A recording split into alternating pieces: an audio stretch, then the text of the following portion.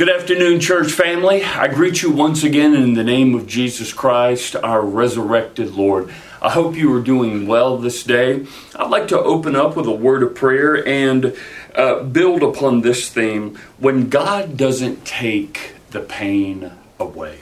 Let me pray for us. Heavenly Father, in the name of Jesus, oh God, we certainly ask your blessing upon this midweek manna and for those who are watching it. Lord, I pray that it can be indeed the bread of life in Jesus' name for them. Bless this time that we have together and this wonderful ministry in its outreach. In Jesus' name we pray. Amen. Church, I'd like to turn to 2 Corinthians chapter 12, verses 8 through 10. It says this, Paul speaking to the church at Corinth, 3 different times I begged the Lord to take it away. Each time he said, my grace is all that you need. My power works best in weakness. So now I am glad to boast about my weaknesses, so that the power of Christ can work through me. That's why I take pleasure in my weaknesses and in the insults, hardships, persecutions, and troubles that I suffer for Christ. For when I am weak, then I am strong. This is the word of the Lord. Thanks be to God. So when God doesn't take the pain away, excellent question. There is a very good chance that those who are watching this very ministry have wrestled with that very question. This is Pastor Rick Warren speaking about himself here. He says this, I was born with a brain disorder that, among other things, makes public speaking painful. Essentially, my brain runs extremely hot and fast, and it causes all kinds of problems in my body. For 50 years, I've asked God every day to heal it, and He has said to me every time, grace is all that you need. God has used the most physically painful thing in my life to, in fact, shape and make me depend upon Him. Here's another scripture reference from Job 13:15. Listen to this. The things that I've prayed about the most, God has chosen not to remove. But like Job, I say, though He slay me, yet will I hope in Him. Even the Apostle Paul did not get answers to all of his prayers. In fact, he had what he called a thorn in the flesh, a lifelong problem that caused great pain in his life. 2 Corinthians chapter 12, verses 8 through 10 says, 3 different times I begged the Lord to take it away.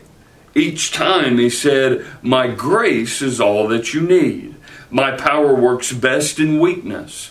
So now I am glad to boast about my weaknesses, so that the power of Christ can work through me. For when I am weak, then I am strong. You know, if God never says yes again to another prayer in your life and my life and our lives, we still owe Him the rest of our lives. And we all do, in fact. He has a better plan, a bigger perspective, and a greater purpose, Pastor Warren says.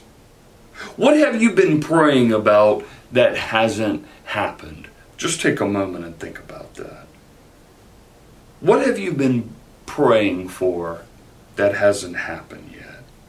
Maybe you want to be married, maybe you want to have a baby, or get that promotion at work. Maybe you've asked God to give you something, or maybe you've asked Him to take something away, like a chronic illness. Maybe you've gone through something that makes you feel like it's the end of your own story. Well, this chapter 2 will pass, but your story is not over. Whatever you've been waiting on, you can trust that God is working for your good, even when He doesn't take away your pain. God will, in fact, give you His grace and power to walk through it. So just some reflection questions for this day. Here's the first one. What pain are you still waiting on God to take away? What have you learned about Him and yourself while you've been waiting?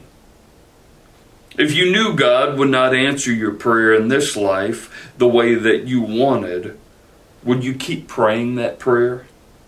Why or why not?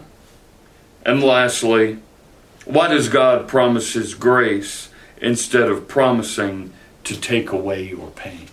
Ooh, good stuff. Lots of stuff to ponder and certainly to pray about. I would add this. It's certainly, whether it be Job or Pastor Warren or any one of us, as people of faith, are we ultimately trusting? Let me end it there for this day and offer a word of prayer for us. Heavenly Father, in the name of Jesus Christ, Lord, we all feel the sting of pain, Lord, in life. What are we doing with that pain? Lord, is it holding us back? Is it getting us down? Is it tripping us up? Is it paralyzing us with fear? Lord, what is that sting of pain doing? Lord, I pray firstly that we can put whatever pain that we're having, physical, mental, spiritual, Lord, that pain, I pray that we're putting it to prayer. And we're also searching the scriptures. There's much there where people are in pain and they encounter you, they encounter your Son Jesus Christ, and something happens from within and they are in fact transformed. Are we trusting? Are we trusting? That is the question of the day. What are we doing with that pain? That is the question of the day. Bring us clarity, Lord. Bring us, Lord, know-how, Lord. Bring us and equip us with your Spirit in only the divine way that you can. And in all of this, we ask it in Jesus' holy and powerful name. Amen. Folks, you have a very blessed day. It is good to be with you this day, as it is each and every Wednesday. Soon, matter of fact, after Labor Day, I will start a new Bible book series that I'm very excited about. I'll give you the details coming up in the up and coming weeks. But in the meantime, you take care. God bless you, and I will see you very soon next week. Take care. Bye-bye.